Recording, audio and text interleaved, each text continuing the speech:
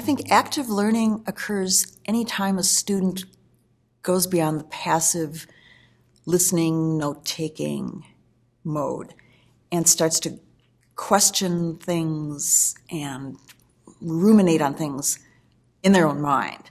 Sometimes it goes beyond that to speaking with other people. Active learning is a huge umbrella, which it absolutely should be, but it covers a lot of different activities that include things done in class, include things done out of class, that in my interpretation include things done active mechanically and physically, and active with a partner or with groups, and include things that are actively done by oneself and quietly, actually, that there's active learning that's done that way. And when you think about active learning that way, you can serve a lot of different students who are able to learn and gain knowledge in a lot of different ways.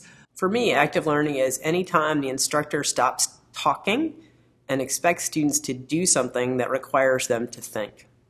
And so I always tell my students that we can all think. I've just been thinking longer than you have about this kind of stuff, but you can easily come up with these ideas if you all sit down and think about it. As a teacher, it's just a lot more interesting when you have this sort of uncertainty that you throw out, when people are really thinking and they're not passive. Because you see them start to work and to think and to work together. For me, active learning is any type of strategy that you can use to engage students and to meet them where they are and to bring them along.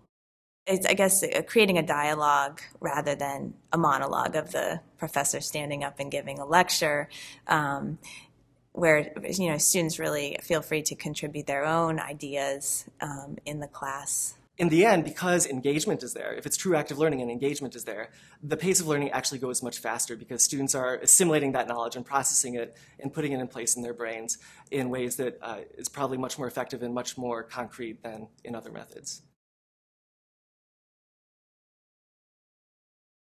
When you're thinking about integrating active learning, one of the important things to consider is, what is it that I really want students to leave this course being able to do when they walk out the door and I don't see them again for 5 years? What do I want to ask them to do or to say or to address that I really think it's important for them to still know? And those are the things to focus on in our classrooms, and those are the things to build active learning experiences around. And so I think that's more the role that I need to take in the classroom, is to define these core concepts that they need to understand. And so when you're setting learning objectives for your course, we urge people to aim higher. We want students to be able to analyze data. We want students to be able to solve problems, not simply remember all of the steps in the Krebs cycle. When our students go to upper division courses and they see material that they may have seen briefly in an active learning classroom, they say, oh, I feel so much better prepared to look at this at a deeper level now. And so I think the role of the instructor is a facilitator of their synthesis and their learning. And anytime you want to communicate with somebody, anytime you want to get something from somebody, you have to give them incentive to give that to you. What I want to get from my students is their involvement and their investment in actually learning. And the only way I can get them to give that to me is to give them what they want also. And one of the things I think they want is to feel like they are actually valued, that they are not just coming in as empty vessels and have to take what I give, that they come in with experiences, with some base of knowledge and some level of intellect, and that they can actually contribute to the process somehow.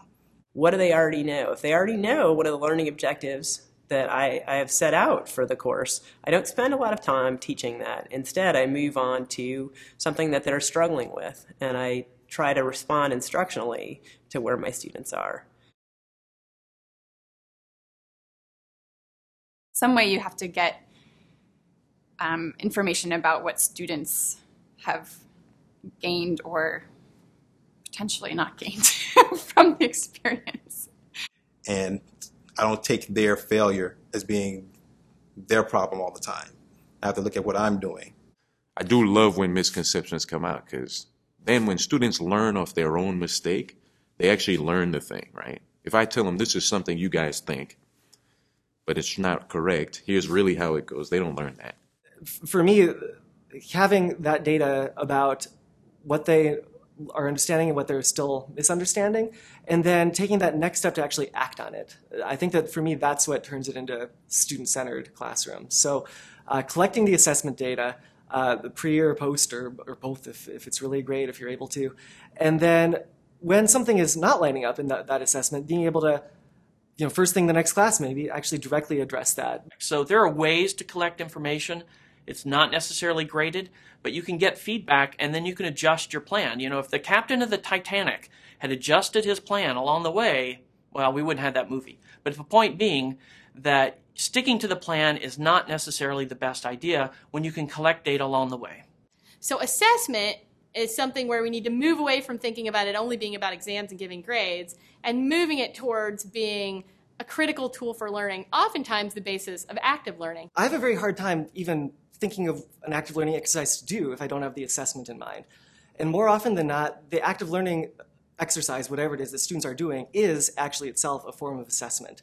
And so by doing that active learning exercise, either through the observation of myself observing the students or through something that the students are producing, I'm gaining some form of assessment as to where those students are and where they need to get to. You can always have them answer a few questions, write down what they learned. There's using an index card of what's clear, what's still confusing at the end of a class. So simple assessments or more formal sort of exam type assessments. And that's one of the joys of active learning for me, is to find out more about what's happening inside students' heads. The kind of teaching that we're advocating is really built around 3 points to keep in mind if one is planning a course, for example. First is defining the objectives. What do you really want students to be able to do at the end of this course? And the second thing is, how are you going to know if they reach those objectives? So you have to design or find an appropriate assessment that will tell you how well the students are doing. And then the third thing is you have to decide, well, how am I best going to use class time so that students actually reach these objectives?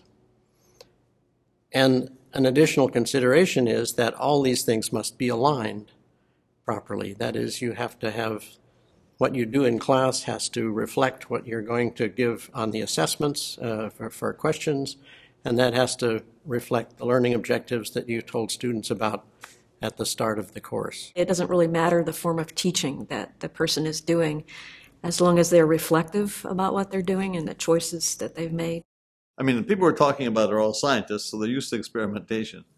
So I think that every faculty member should be willing to do some experiments. Say you've lectured for 40 years and you've got your lecture notes all prepared. Well, how about trying a 2-week experiment with something else?